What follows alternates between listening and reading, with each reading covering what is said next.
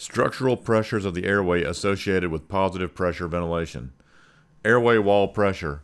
In normal respiration, the patient's diaphragm and intercostal pull on the lungs to make them larger to create a vacuum that pulls air into the lungs. Since the lungs are creating a vacuum, negative pressure to pull in the air, there is little or no chance of overinflation and increased pressure on the structure of the lungs or the rib cage.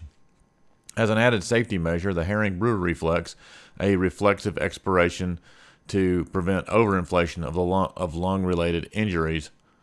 With this system of checks and balances, the lungs tend to work with little or no risk of barotrauma, physical damage to body temperatures caused by a difference in pressure between gas space inside or contact with the body and the surrounding gas or liquid to the lung or thoracic cavity. In artificial or mechanical ventilation, the air is pushed into the lungs by clinicians or rescuers at higher pressure. In order to facilitate chest rise, a much larger volume of air is required to fill the dead space in the pharynx, trachea, and to a lesser degree the alveoli.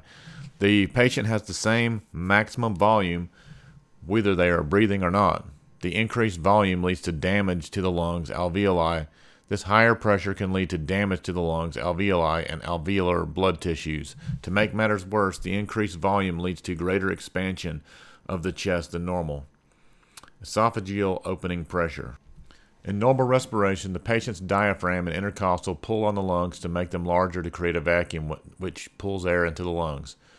Since the lungs are creating a vacuum, negative pressure to pull in the air, the negative pressure pulls the air into the lungs and not the esophagus. Since the airflow is generated by the vacuum created by the lungs, the air will flow only towards the vacuum.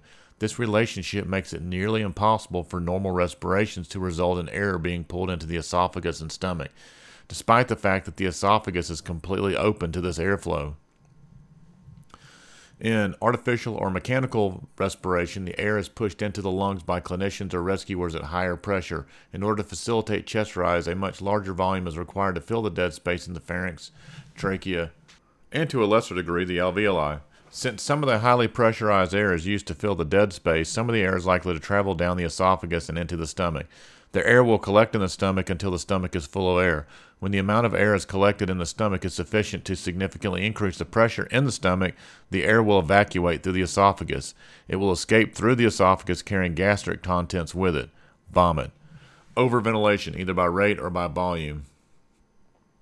When clinicians or rescuers ventilate too fast or deliver too much tidal volume into the lungs, complications are likely to occur. The first complication is the worst and often unseen. The increased pressure in the chest will apply pressure to the vena cava. The vena cava is the main venous return for the body's blood supply to return to the heart to be reoxygenated by the lungs. The expansion and contraction of the lungs applies alternating pressure to the vena cava, resulting in a vacuum that pulls blood into the heart. When the pressure remains higher than usual, more pressure is placed on the vena cava, resulting in a restriction of blood flow to the heart. Less blood arriving at the heart means less blood being pumped out of the heart. This condition is known as obstructive shock. This phenomenon is also seen in tension pneumothorax. Another complication that occurs is gastric distension that will result in explosive vomiting and further compromise the airway.